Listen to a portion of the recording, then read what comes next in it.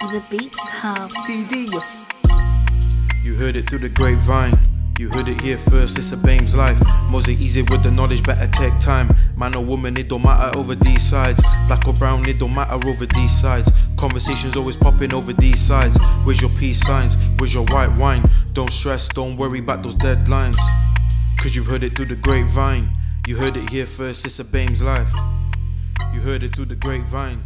You heard it here first, it's a BAME's life. Guys, thank you for coming back to another episode on It's a BAME's Life. And today I have a wonderful friend with me here. If you want to introduce yourself, because I'm quite excited to have you talking with me today. I'm excited as well to be on your show. My name is Jide Macaulay, the Reverend Jide Macaulay. I'm the founder of an organization called House of Rainbow. House of Rainbow started in my native country, Nigeria, in 2006. So we're pushing towards our 14th year this year, 2020. Wow. So I was born into, of course, an African family, a Nigerian family. I was born in London, but I was raised in Nigeria, which is the epicenter of my world, you know. Very true. And I grew up in a very conservative Christian family. You know, my father, you know, I think he started his career out as an engineer. He studied engineering and now he's a minister of the gospel. I'm also now a minister of the gospel. I am an Anglican minister with the Church of England. And now, of course, I mean, House of Rainbow started as a project to create space for lesbian, gay, bisexual, transgender people of faith to come together to worship. And of course, you know, part of the mission of House of Rainbow was to help, is to help LGBT people reconcile their faith and their sexuality. And I think that the central message is that if you're gay or lesbian, you are not an abomination unto God. You are loved by God. Yeah. And so we did have a period of time when House of Rainbow was a fellowship. We provide fellowship spaces. People come together for praise and worship and prayer, you name it. But in the last 2 years or so, we've kind of moved it from fellowship to creating a circle of faith, because many people are reconciling their faith and their sexuality and are going back to mainstream churches, or they're able to find churches that are maybe somewhat inclusive.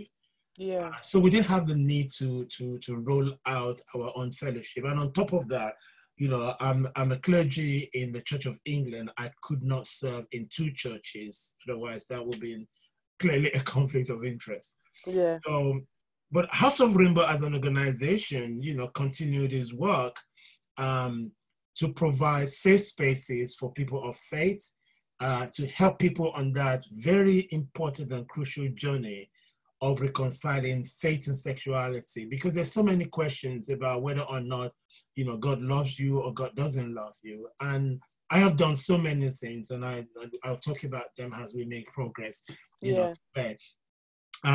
But I think that the very root of House of Rainbow is actually to provide that space for people so that they can connect with who they are and whose they are, particularly people of African descent. And I think it's very important that we shouldn't forget this.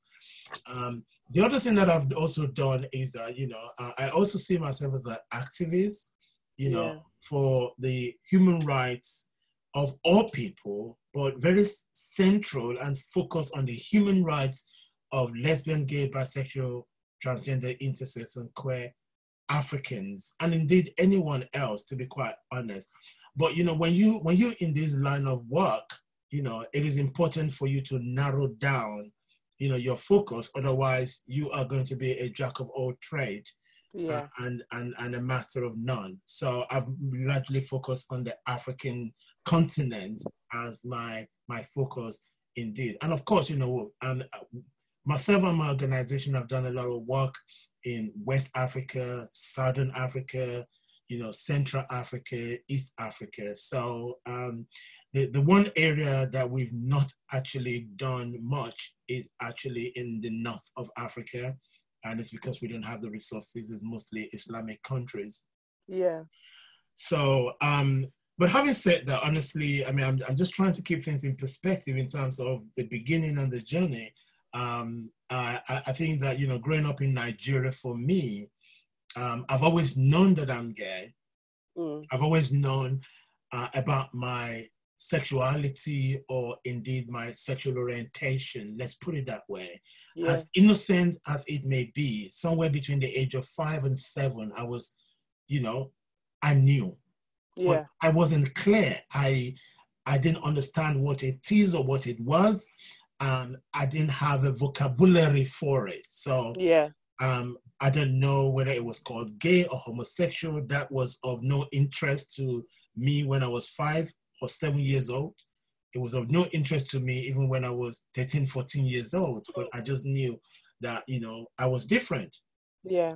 But of course, growing up in a Christian environment, as I often shared, is that, you grow up with the Christian values that are impacted on you. So throughout my growing up, the Bible study for children always centers on the heteronormative explanation, the heteronormative idea. God made Adam and God made Eve, so man and woman, and then they became husband and wives, and then children, and all of those things were part of my growing up. Yeah. So can you then imagine, obviously becoming a teenager with hormonal levels like every other teenager, and you needed an outlet, for your teenage hormones, and or your ability to embrace your sexuality. Then you obviously don't have an outlet for that. You don't have the intellectual capacity nor the religious understanding, and then this is when you now think, goodness me, I'm in trouble. But let me back up a little bit. When I was about 9 years old, because I grew up in a family that is also part of extended families. Not much on my father's side, but very much so on my mother's side. We spent time with my grandmother on my mother's side, and we stayed in her house. We always stayed with the family and so on. And I remember, playtime. One afternoon, I was about 9 years old. I can't even remember which time of the year it was. And, my grandmother clenched her fist and punched me in the chest and said, stand like a boy. No child of mine will stand like a sissy. I have shared this. It was quite painful. I've shared this story a few times. I mean, my grandmother on my mother's side, I mean, obviously, she's late now, may her soul rest in peace. She was Jehovah's Witness, but we were not raised Jehovah's Witness. I didn't think that my mother was raised Jehovah's Witness either, but she was Jehovah's Witness. So I can imagine that if she was alive today, she certainly would not approve of my sexuality. And the fact that she probably knew or suspected something when I was 9 years old was also a little bit troubling, because when I look back now, I'm thinking more about the physical pain that she caused me, let alone the emotional pain from her words. Okay. When you say that, that also reminds me of a time when I was younger, maybe about 9, probably around the same age. And I used to love wearing things like tracksuits and hoodies because I was comfortable. I was also a bigger girl, so for me, and that was a time where we didn't have all this plus size fashion and things like that. So for me, wearing sweatpants and a hoodie was much more comfortable. And I remember some of my mum's friends would drag my hoodie down and be like, why are you dressing like a boy? You're not supposed to dress like a boy, you're supposed to dress like a girl. What's wrong with you? And I used to think, oh my God, I can't even dress in a way that makes me comfortable anymore. It's crazy when you think about it. And again, just like you, I was thinking about the physical pain of when they're dragging that hoodie down, but not the emotional pain. You think about that years later thinking, oh my God. And I think that what happens also is that they create a lot of conflict, in the mind of the young person. Or even as you grow up as well, the conflicts are there. you know, because there's always the right and wrong, and then creates a lot of doubt for you as a person who identifies differently as an LGBT person. And I think that is where, you know, there is a lot of pain. And the thing that people also don't understand for many LGBT people is that we carry that pain, you know, sometimes deeply wounded on our own.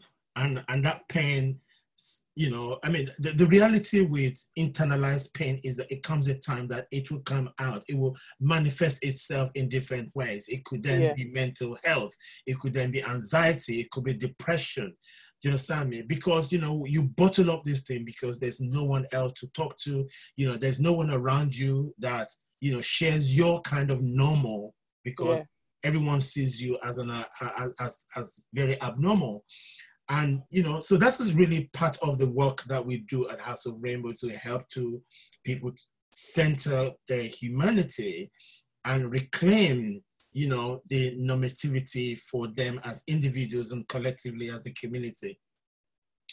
So, and I think that, you know, I mean, childhood trauma is a huge problem for many LGBT adults, particularly of African descent. And I think that we haven't even begun to look at how best we can, you know, support many who are going through those challenges themselves. But I think that for me, you know, with the work that we're developing and continuing to develop House of Rainbow, is also to help families as well, to help families of LGBT people, LGBT children. And I think that families will gain a lot more if they have a better understanding of human sexuality, as opposed to listen to what, you know, politicians are saying or what governments are saying. And even religious leaders and governments who are same-gender loving will hide, you know, their sexuality in favor of their politics, in favor of the growth of their religious communities, because it is very painful. I know a lot of religious leaders who are same-gender loving, but are in denial. Some of them are not in, well, I was use the word denial, but at the same time, some of them are, you know, living their life, you know, down low or in secret, but yet they will always have a message to condemn anyone else that is living their own reality, you know, openly and publicly and satisfactorily.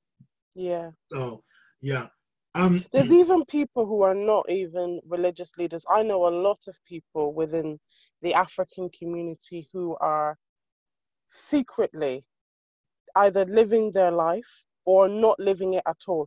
And instead of even like pretending to be with, they're just choosing to be with nobody.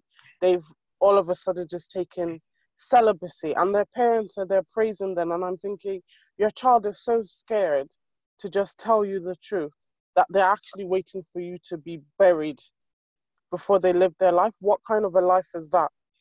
And that's happening to many people. And you know, I can share a number of scenarios, which are quite true scenarios. In Nigeria, for example, it's very well known that, you know, if you find out that you're gay or that you're same-gender loving, especially the men, your first priority is to go to seminary. Quite a lot of people went to Catholic school, Catholic seminary, because they felt it's the only way. And, you know, if someone decides to train as a reverend father, you don't question sex. You don't talk to them about marrying women. It's just not possible. So that is one way you can shut down the conversation. You know, oh, I'm going to be a priest. I'm going to be a monk. So the issue of my sexuality is shut down. But honestly, it then takes time, because, you know, not everybody is called to celibacy, because even if you force yourself to go to the Catholic seminary, you know, you don't stop being, you know, you can't, well, most of the time you may not stop being sexually active. And that is where sometimes we experience the problem. And it's also the same as well for those heterosexual men or who wants to have children, wants to have a wife, when they force themselves into priesthood, for example, it creates a lot of pain and problem for them. But I've also known many Catholic priests who have then moved from Catholic to Anglican or any other denomination that actually allows them, you know, to live their life or be themselves. So, and that is, you know, we're hearing a lot of those stories. And unfortunately, we're also hearing stories of, you know, gay and lesbians who are forced into relationship and, you know, they find their life miserable, they're not happy. You know, I have been in a relationship with a woman, you know, when I was very young, probably about 21, 22 years old, I got into a relationship with a woman, you know, who later became my wife. And then after 7 years of relationship, we separated and divorced. Yeah. So, and of course, this was all done, you know, even right down, you know, because we met at church. Yeah. You know, we grew up in the church environment. And for me, it was very difficult, you know, for me to maintain a level of, what should I say, a level of denial, you know, in that 7 years. And, you know, when I talk about it, I always talk about the lost 7 years of my life, because I didn't think that I was myself in those 7 years. You know, I was pretending to be somebody else because, you know, I believe that my culture is against homosexuality, my religion, my Christian faith is against homosexuality. Everything is against me, regardless of the way that I try to shape or manifest the reality. So, and part of the problem is that there is a great absence of appropriate, you know, pastoral care and understanding of same, you know, gender-loving relationship. And of course, everything that I was taught, you know, up to that point, especially up to the point of me coming out, has always been totally against me. So my back was against the wall. So I felt that, look, this is the time for me to turn around and face the situation. So when I came out, it was really the beginning of many other challenges that I will face. But I'm really grateful to God that, you know, today I'm standing tall and proud, you know, and my message is always centered around the fact that, you know, gay, even if you turn it into an acronym, GAY, for me, it means God accepts you. God, you know, adores you. God admire you. So, and I think that, you know, for many people, we might think that, oh God, you know, homosexuality is difficult. You know, you can't be gay and a Christian. You can be all of those things. You can have a fantastic career. You can, you know, have a fantastic family, loving environment. But I think that, you know, the elephant in the room is the misunderstanding of our human sexuality. And I think we need to break down the barriers to a better understanding of lesbian, gay, bisexual, transgender, because a lot of families, particularly Black African family and Black families in general, just do not want to exercise a better understanding of same-sex relationship. You know, no one is an abomination. No one is a freak of nature. You know, no one has been abused. You know, it's not the result of being abused.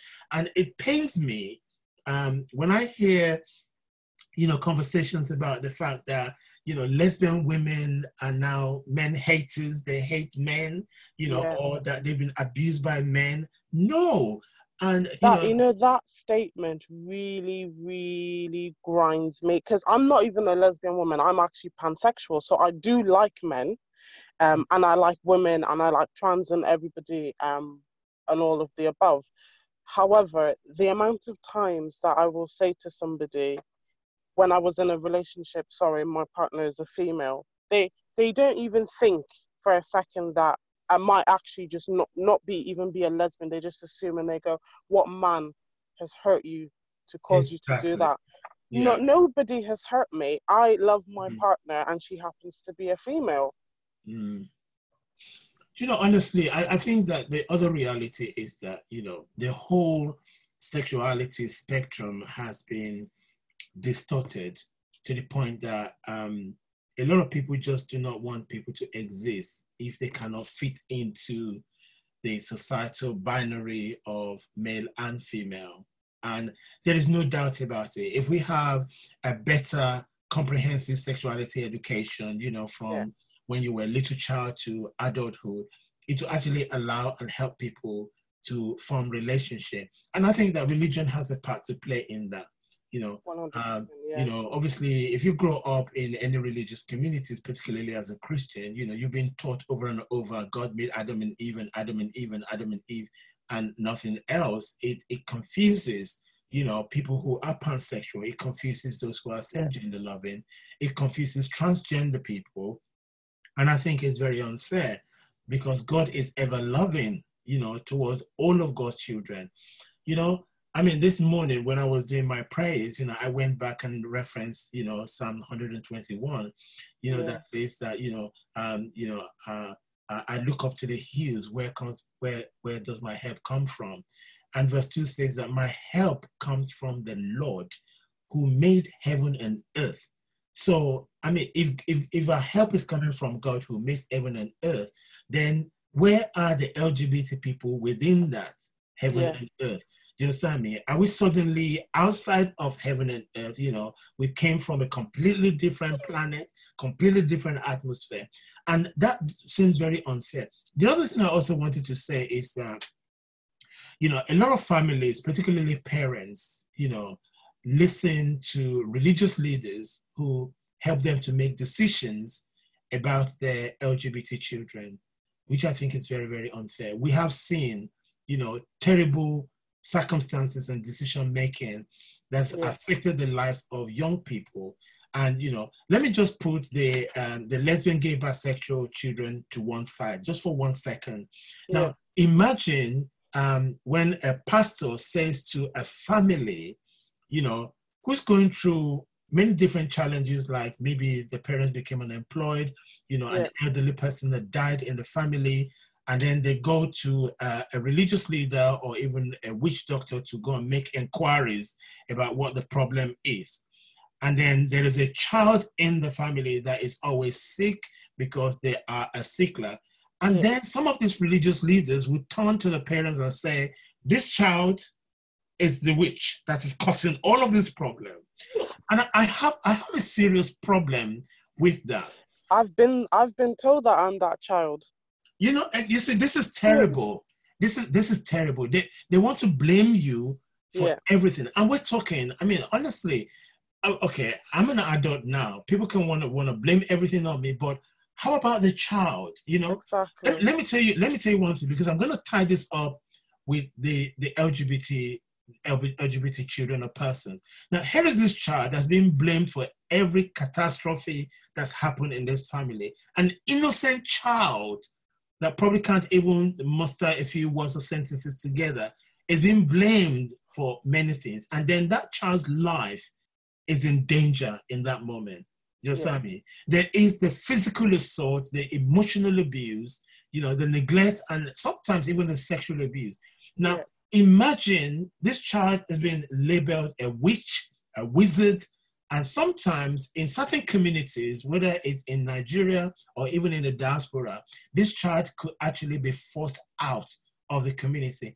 In the UK, if a child is labeled a witch or wizard within communities, you cannot take that child to a birthday party. You cannot take that child, you know, to any community event because your family is already been labeled. You understand? So now imagine the trauma of the child. Now, when you then look at the issues around sexual orientation and gender identity, it complicates things because, you know, we've been told that, you know, we're an abomination. This is from the demonic spirit. You know, homosexuality is witchcraft. And I just don't understand all of those things. And unfortunately, you know, families, particularly parents, have been so blinded by religious leaders that tell them that they're innocent, you know, LGBT children are witches and wizards, and that is wrong. And that is also part of the work that we do at House of Rainbow, to change the narrative, to change the way that we are pushing these, you know, narratives of abuse and condemnation, you know, against your own children. I mean, no parent, particularly mothers, that carry that child for 9 months, should be told that their child is a witch or wizard. Seriously, you know. The closest I can come to another similarity and example is I was watching a documentary on Madagascar. There is actually a tribe in Madagascar, and I'm talking around about this time, 2020, that women in this particular area of Madagascar are not allowed to have twins. I'm thinking, Wow. yeah, in 2020, great healthy twins, the women are told to abandon those children, give them away. And, you know, some of the women are protesting. They're taking their children and leaving the village, saying, no, okay, Of course. I don't want to be part of this. And, you know, and there are generations of, you know, of twins in Madagascar altogether. You know, I was watching this documentary and there was a twin who was a medical doctor, you know, treating some of these village elders, you know, who do not like twins. You know what? It's crazy. And then you have places like Kenya that celebrates them. Because I remember watching a documentary of the opposite where they celebrate and they actually have a day in the year where all the twins come together and they celebrate and they're actually seen as a gift to the family when you have two. Do you know, unfortunately, that practice was still practiced in Nigeria until, I think, the late 1960s, where women were not allowed to have twins. Seriously. Sometimes you have to think, you know, how long will you carry on saying this is culture when it's inhumane in itself? You know, how can you give birth to two healthy twins and then say this is an abomination? Our ancestors don't like this. Yeah. How can the ancestors? You know, that's the one thing that really annoys me sometimes when I'm talking to family and they say that's just our culture, and I say that's not an excuse. You know this is wrong, therefore don't do it. Irrespective of your culture, that doesn't make it right. You know, you can have a gun license, does not give you the right to shoot somebody and kill them. And saying that is your culture. Exactly. That is just our culture. We're allowed to have guns. That doesn't mean you can kill somebody. And I always tell people, put it into perspective before you start saying something. You're blaming it on culture and you're doing nothing to change it when you know it's a problem.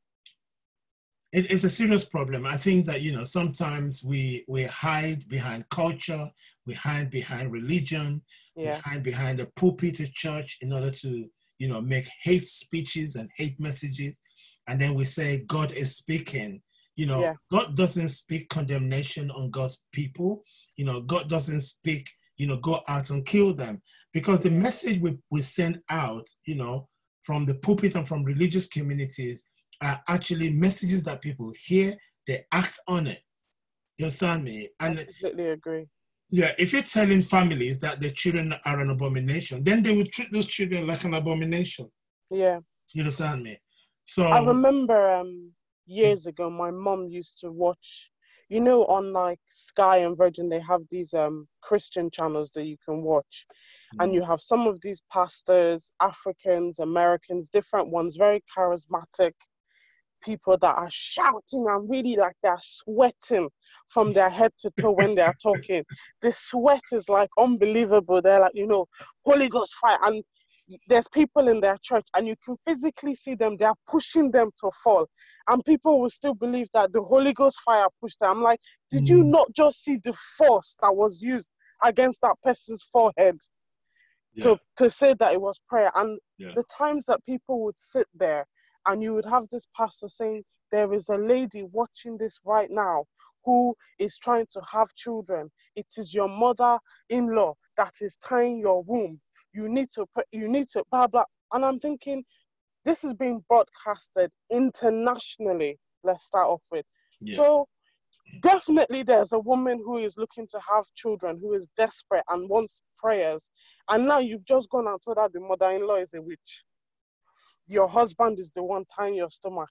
Your first daughter that you gave up 20 years ago is the one tying your stomach. None of these people have anything to do with it. How about you actually go and get medically checked? Exactly. And I think that is the problem. And I think that unfortunately, until those who go to church, you know, also find a way to educate themselves. That is why, you know, at House of Rainbow as an organization, you know, we provide this training that we do annually, which obviously with the new normal that we're all facing now, we're able to provide those services more frequently online, where we begin to look at what the Bible really says in favor of same-sex relationship, and also begin to break down the myth, around human sexuality. And I think that, part of that training and also the pathway is also to educate families, that their children, whether they're LGBT or not, whether they are able-bodied or have disability, whether they have Down syndrome or the autism, they are a marvelous and precious gift from God. So, and we also have to say to Christians as well, God does not give us a burden that we cannot bear. But when you refuse to bear the burden, then you are rejecting, the powerful, test from God. Because honestly speaking, I mean, I shared this morning in my devotion, I was talking about, the test has to come before the testimony. Your life will be a mess before you have the message of hope. And sometimes people just do not understand that. They do not understand that. And one of the other reality is that, if you're digging for a well of clean water or spring water, you have to start on the hard surface through to a muddy ground, and you dig and dig and dig until you get to that very clean, clear spring water, So that's the same philosophy with life as well. Sometimes we have to go through, many challenges, many storms, and, at the end of the day, God does not give us a burden that we cannot bear. And I want to emphasize that as well, for families, for parents, and, for LGBT people as well. But there's one thing that I also need people to understand is that no matter what the circumstances is, especially when we're talking about human sexuality, you are not alone. Yeah. You are not alone. You are not going to be the first parent with a lesbian child or a pansexual child or a gay child or a transgender child. You're not the first ever. This has happened even before we knew, how to document or how to identify. But I think that the part of our problem is also what I have always called religious homophobia, religious discrimination against the LGBT community. So, and I've always also campaigned and advocate that LGBT people do not need to leave their churches. We just need to work harder, get more educated about these issues, and then find ways to even bring our pastors and our parents to the point of our own understanding and education as well. We've seen it done before. There are parents that have become very, very inclusive and welcoming of the different people in their own family. The fact that parents are not throwing out, well, I wouldn't say that for every Down syndrome child or every autism child. Some children are rejected, and it's just because a lot of families or parents just know that they can't handle it. They can't do it. For whatever reason, whether it's because of shame in the society or because they just don't have the mental capacity themselves, to bring up a child with disability. The same approach as well goes with LGBT children when they are rejected and abandoned. And, and when we start to unpack what are the reasons behind this, it's not always about the parent or the guardian or the carer themselves. It's about what other people would think. Or it's about what the church would say. It's about what the pastor said. And to me, none of those ones are relevant. If a lesbian, gay, bisexual, transgender child is accepted in their home, I mean, the sky is the limit. The world is their oyster. Because, I mean, if they are not accepted at home, then unfortunately they're going to travel across town to look for that acceptance, and that could be more dangerous. Yeah. I completely agree, because I see it a lot. I mean, I was kind of lucky in a sense that even though at first my parents were not very accepting, I was already very independent. So it was a bit irrelevant to me. So at the point where they were like, oh, we can't have this in the family, I told them, well, you don't have to accept me, but I'm still going to be living my life. And I think once my parents saw that I continued to live my life, they were like, so she's really just going to live her life and just carry on and not even bother. And then they came back to me and said, no, we want you back in the family. And I said, that's fine. But not everybody has that opportunity, unfortunately. I think if I was still living at home at the time, I probably would have kept quiet, because I would have to think about, if I get kicked out tomorrow, where am I going to go? Do I have enough money in my savings to rent a place, to book a hotel for a few days to see what's going to happen? What charities are available to me as well? And that's another thing that I also think, places like House of Rainbow, there's a lot of people who don't know that there's places out there that can help them.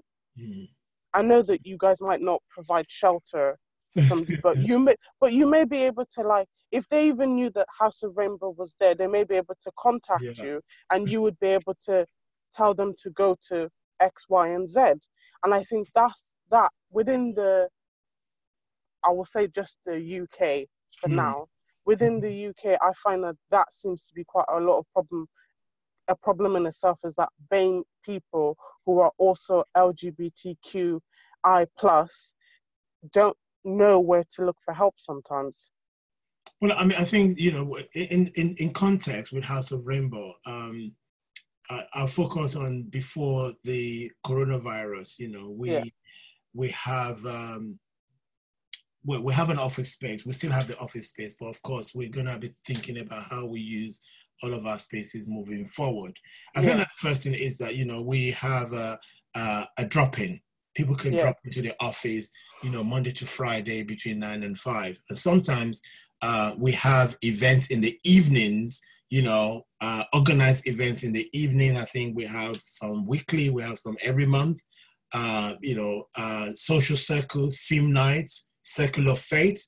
And these are LGBT people, primarily LGBT people of color, Black people that come together, and we share those spaces.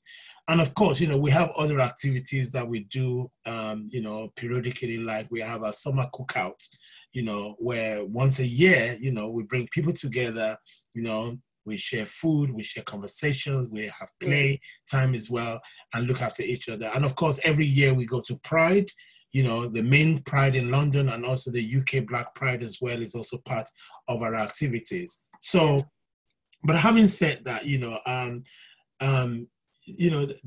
the programs that help families and children are often one of those ones where we have a one-to-one, with LGBT persons or with family members or parents. We've done workshops, not just in the UK, but also in Africa as well, where we focus on what the Bible says on sexuality and how families can actually reconcile and understanding. But, we also know that the challenges are not just for the family, but for the communities as well. If a lesbian woman or any LGBT person is not following a particular line of normative ideals, questions will be asked not just of the LGBT person, but also of the parents as well. So when is Jide getting married?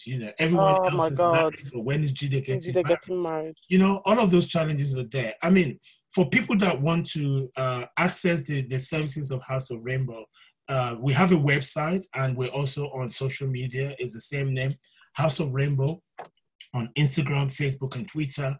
And we also have a website. And I think that, if people can find us online, they can always contact us, and we can always include them also in our broadcast list as well, so that they can get up-to-date information near instant level. So, but I mean, the reality is that, as much as we are here to provide services to the community, we also believe that this is also the age and time that people can use some of their own tools, like, of course, a smartphone. Go to Google and search. I guarantee you that if you search, you will find House of Rainbow in one of the top listings, of organizations in the UK or indeed around the world, that provides services for LGBT people of faith. Many questions are asked, but we're ready to help people, as far as we can. Definitely. I definitely agree with that because I first heard of House of Rainbow when I went to Black Pride, like 4 years ago, and I was actually representing my company that was sponsoring, that was one of the sponsors for Black Pride, and that's where we first met as well. And I thought this is so great that there's actually like a space for this. My only hurt is that you guys are not in Bristol yet, so I'm still waiting. Honestly, I mean, when we listen, House of Rainbow is on a journey, and I'm sure that we recognize that many successful organizations, when you start to ask questions, how long has this organization been around? They probably tell you 20, 30 years. And, part of the challenge of House of Rainbow is that we're also a faith-based organization. And when it comes to religion and sexuality, that the challenges is going to be multiple. So even funders, because we're faith-based, funders are not interested to fund many of our work because, one of the work that I believe that House of Rainbow should be doing is a radically inclusive mission, around the world. So it would be very easy for us if we have funding, to come to Bristol and do a workshop on what the Bible says and then do a fellowship and a service and then, develop a chapter. But we also need people as well. We need people to join us. We need people to come along and show interest in being part of a creative leadership. I'm here. I'm with you. Thank you. Honestly, we need that. And that could actually lead into starting a group in Bristol. Yeah. We've had opportunities as well that we've lost. There were opportunities for Leeds, for Birmingham. We still have a group in Manchester, but again, because of coordination, skills, and so on, that one's falling to the side. But, the guy who is leading the group, he's still holding on. But, not all of us are born leaders, Exactly, we not all have the skills of coordinating. But nonetheless, I mean, but I think that the other thing that we're also trying to do is to think about a very simple format. Because if we're asking people, what do they need now? A lot of people need information to understand that being gay or lesbian, bisexual, and transgender is not against God. If we can provide those answers, it's helpful. Then we can then provide the space, where people can fellowship. There are many, many organizations in Bristol that can give us space, even at a reasonable cost or at no cost. And then I think that, if we focus on doing something on a reasonable level, maybe every 2 months before it rolls out into more frequently. But one thing that I'm also very proud of House of Rainbow is that, even though the very primary intervention is supporting people reconcile their faith and sexuality, we have gone beyond that because we know that the human needs are much more. You understand me? We have provided services like sexual health, support for asylum seekers, support for families. We're continually developing more interventions. For example, it's been on the development for years now. I think it's from 4 years now that we've been having a conversation about safeguarding LGBT children from abuse. And we're talking about children under the age of 18. I mean, how can we provide these services? We're also going to need to work with families, work with community leaders, train church leaders, on the impact of abuse on families that have LGBT children. I mean, some of I wanted to say simplest, but it's not that simple. But one of the things that you can do to an LGBT child in your household is to emotionally abuse them. Yeah.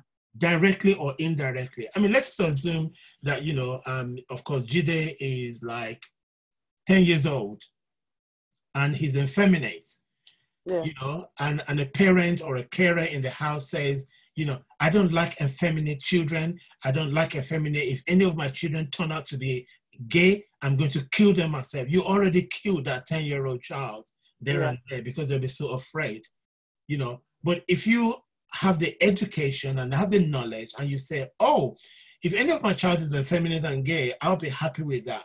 You are going to allow that young person in your household to grow up. When they are ready, they will come to you. They will remind you the date and time that you said that is okay for them to be themselves. And that is part of the affirmation, you know. And, you know, and of course, if you're continuously, you know, beating or hurting a child because of their differences, you're also damaging them, you know. Yes, very true. You're damaging their self-confidence. You know, you're putting them at risk because they will not be able to be themselves at home. And I mean, look at this lockdown that we're all feeling around the world. You understand me? During this lockdown, many people still cannot be themselves in their home. And I think that's frightening, just to even think about it, let alone we're seeing it all over the world. I completely agree. And that was one of the reasons why I started this podcast during the lockdown. So I wanted people to understand that you're not alone. There are many people who are facing the same challenge. Even for me, even though I'm quite lucky in the sense that my family still accept me, things like that. I mean, I'm house hunting at the moment. And, you know, on Facebook, you can have many groups that you join. So on this group, I made it very clear. I said, you know, I'm a pansexual queer woman. I'm looking to rent either a one-bed flat or a room in a property. And the reason why I said my sexuality was because I don't want to live with people who are homophobic. So if you are homophobic, I don't care how nice your house is, if it's next to the office that I work in, don't message me. Just, you know, keep scrolling.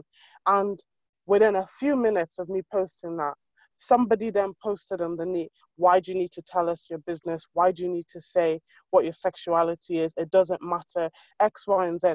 Now, this happened in the middle of the night, so I was already asleep. I didn't even notice the message. But so many people commented underneath saying, because of people like you, she clearly doesn't want to live like with people like you that completely discount who she is. Honestly, I love that story. That is amazing. You know, honestly, maybe the best time to post a message is in the evening when you're going to bed, and then you go to sleep peacefully and then you wake up. I mean, honestly, I think that what is crucial is the defense that you experience from others. Exactly. That was really good. And none of these people are people that I know, because it's just a group. So all the people that were talking under my status, I didn't know any of them. So I only replied this morning, thanking them openly on the forum to say, thank you for defending me. I wasn't even aware that this was going on. And from that, somebody else has messaged me saying, I've got a place you might be interested in. Or I know somebody who has a room coming up that's available, or who has a property you might be interested in. And some people just ignored him and said, this group is obviously not for you. You need to leave, not her. You need to go. Yeah. And he kept quiet. He didn't make any more statements. Absolutely. And I think, you know, I mean, I had an experience as well. You know, I mean, social media has its good and bad side. 100%, and one has to be quite mindful of that. But I think that, you know, there was an exhibition that is being promoted to take place in London. I think it's October or something like that. It's coming up. So it was the Black Businesses kind of like exhibition. So October this year. Yeah, I think it's going to be at the Olympia. So, yeah. So I posted, I said that is this Black business, you know, exhibition, is it gay friendly? Because before we start buying tickets, you cannot believe the people that came down on me like, must you bring your sexuality into it? You know, must it be this?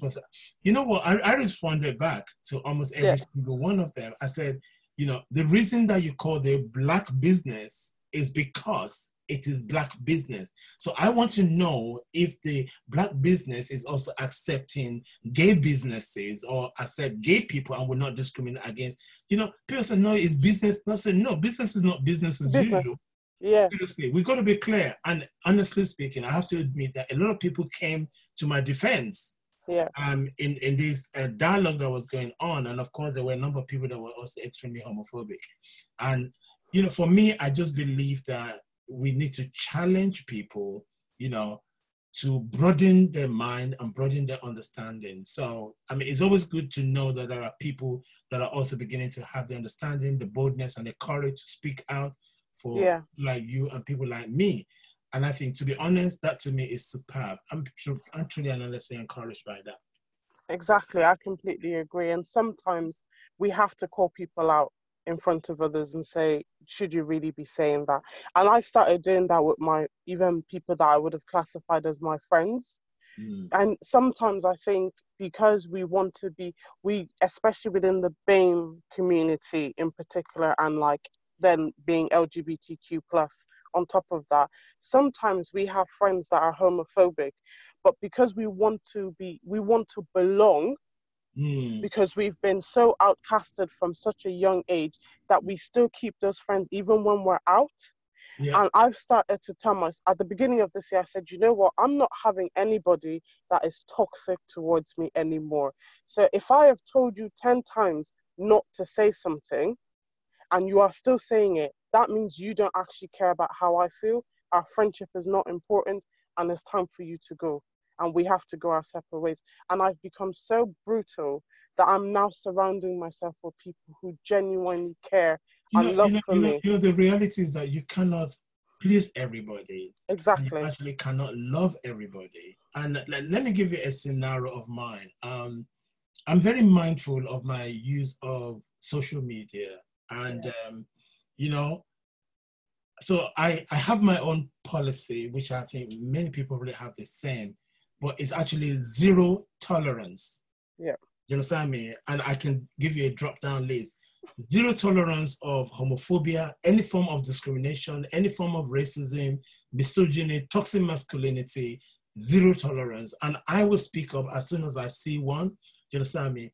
But I've also been mindful to say to people, when I put something on my page, on the Judy Macaulay page on Facebook, this is not your page for you to comment derogatory, to challenge what I'm putting out there. It's only one way. If you do not support it, move on. But if you have something to say, put it on your page. Exactly. I'm not gonna see it, and I don't have any reason to see it. So I mean, let your followers comment. Yes. On how idiotic you are and how foolish you are, but not on my page. So, and the other thing also that I've also learned is, never enter into a dialogue with a foolish person. Very true, yeah. Seriously. And the reason for that is because at the end of the day, nobody will know who's the foolish one, because both of you have been going forwards and backwards. So, I mean, again, with social media, for my own peace of mind, it's very simple. Someone comes on my page, maybe they got there by mistake. Okay? You drop your garbage and everything. Honestly, once I've read it, I don't even spend a second to reply. What I'll do is I'll delete the comment because it doesn't fit here. Then I will block that person so that they don't return. Exactly. Back. And it's just sometimes you got to pick your battles as well. You got to also protect your own well-being, your mental health, your anxiety level, because it's very easy for people to trigger, some of the things that you actually don't want triggered. Exactly. And like you said before, you can Google anything and find answers. Sometimes I think people want people within the LGBTQ plus community to teach them everything. I'm not a teacher. I didn't train to be a teacher. You don't see me in a classroom. I work in the finance industry. I keep people's money. That's my job. I'm not here to teach you how to be a decent human being. Mm-hmm. Google it and see what the internet says. The one thing that I've always appreciated is when people come to me and they want to learn. They seriously want to learn. And but there's also a level of learning. You've got to, do some of the work yourself. Exactly, yeah. So, if you're doing a program of studies, you have to go home, read, study, then you come to lecture, listen to the lecturer. But if you don't study, you're going to be far behind because what the lecturer is saying is going to be foreign to you. Make sense. Because you have not done your own homework. to familiarize yourself with the subject matter itself. Yes. So I feel that there is a need for people to learn. There is a need for people to, I mean, not everybody can will approach this in an academic way. Yeah. That is why you also need to listen. You need to find communities, I would say like House of Rainbow, where, you know, we can come together when the time comes, again, that we can do so and have group discussions about certain topics, you know, Yeah. and whether it be on social issues or on religious issues or financial issues, we can come together and talk, you know, in creative ways. That is why I'm very proud of our once a year event of summer cookout, even though it's all about food. You know, people still come together and have conversations. You know, we don't know what we're going to do moving forward, but we're thinking a lot about many things. Yeah. You know, once we are at a place where we can manage the social distancing and yeah, you understand me? I think it's probably more likely going to be next year. Yeah, I think everything a this lot of year is people are not really going to be happening. reluctant, you know, to come out to anything this year. You know, because we're already, where are we now? But I think that, you know, I mean, for the purpose of our conversation, I think that it is necessary, you know, that people are mindful of their communities, whether it's virtually or in person, because I think it's important, you know, our well-being and our mental health is very, very important nonetheless. I agree. Definitely. And I think that people need to use this time wisely. And even though we can't see each other on a physical level right now, or even if we did, we can't touch each other because obviously of everything that's going on, now is a good time to actually sit down and start educating yourself in so many different ways. I don't mind somebody reaching out to me and asking questions if you genuinely want to learn, but I need to see that you want to learn. Don't just be asking me silly questions. Well, I think that, you know, part of learning is also when we build communities and we bring people together.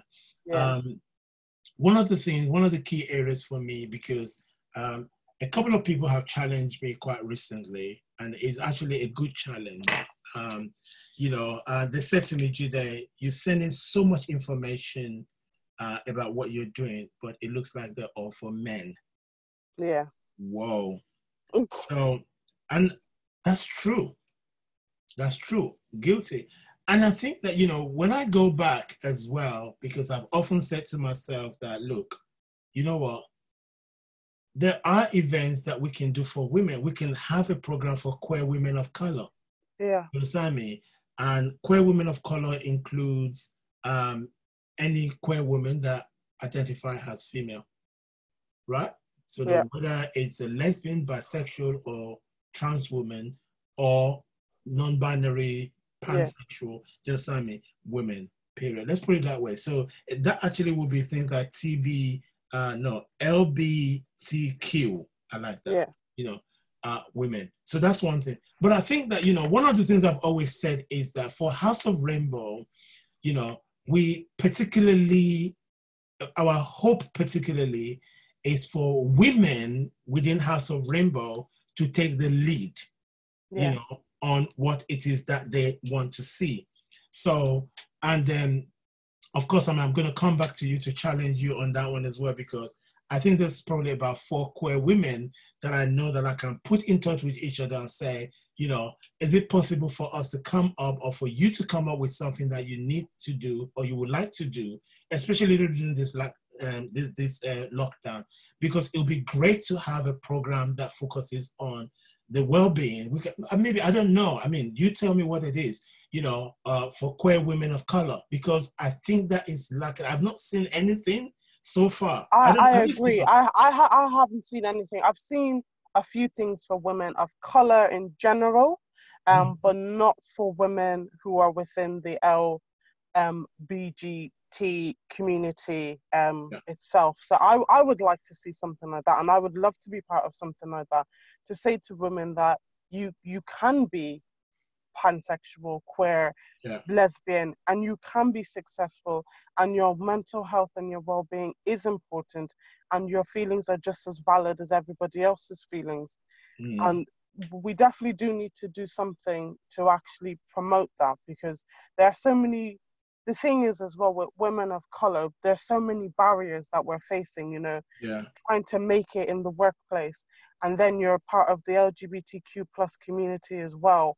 It's hard, you know, and that's coming from somebody who works within a very white, male dominated field. You know, there's 2 Black women in my office, and we have the whole bottom floor. So you can imagine how many hundreds of people, and there's just 2 of us. And then she's straight and I'm not. But I've made it my business that whenever there's something to do with LGBTQ plus people within my workplace, to put myself forward, even if it does mean that I'm gonna have a bit more of a workload, so that people will know that yes, there is somebody out here, because I'm sure in another office site somewhere else, there might be somebody else who's feeling the same, and I might be reaching out to those people, and I have had feedback. So yeah, I would be definitely up for that. And whenever there's anything to do with the LGBTQ plus community, all the time I've started putting my name forward, because I know that in another site somewhere else, there might be a woman who's facing the same trials and tribulations as me. And since I've started doing that, there have been people who will email me and say, thank you for coming out. I had no idea that there was somebody else like me. Yeah. There are people. I mean, I think that this is very good, and I think that it will also help to build a relationship with House of Rainbow and its platform as well. You know, we've always had a WhatsApp group for LGBTQ women, which is largely inactive, and it's because we don't have anyone to drive that particular platform and forum. We have actually quickly going to have a look. But I think that, you know, what we can do is that let me have conversations with others, you know, that I'm thinking of right now, and then I can then put a small working group together and say, you know, take it from here. And to be quite honest, you know, my role in all of this will be to serve, you know, the women, not to decide for you. But once the women decide what they want, I'll also be like the administrator, you know, Jude, this is what we decided, go ahead and do this. And I think that, you know, because we're moving on to very digital stages in our lives, do you understand me? It is very possible, you know, that we can maybe start with a Zoom community. Exactly, yeah. I don't want to, I'm beginning to say some things that I shouldn't even be saying, but you know, no, you decide. You see what I'm saying? It's like, I'm giving things out, then no, let me just stop there.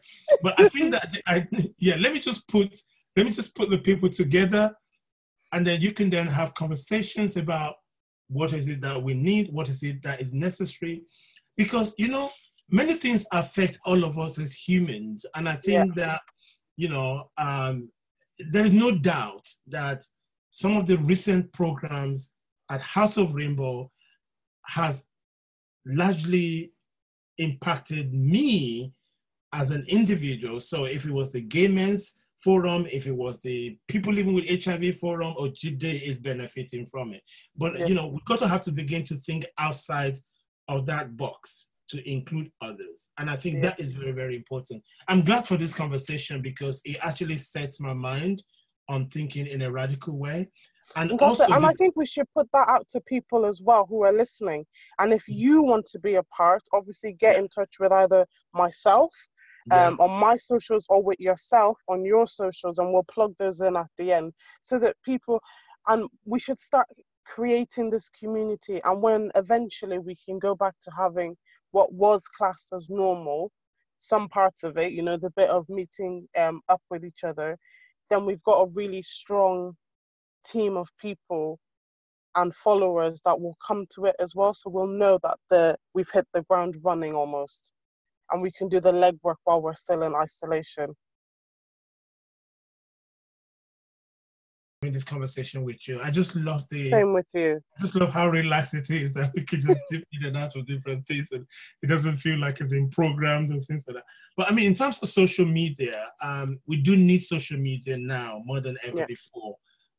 So House of Rainbow is present on Instagram, on Facebook, and on Twitter, and we have a dedicated website as well. So all of them is House of Rainbow, and people can find us.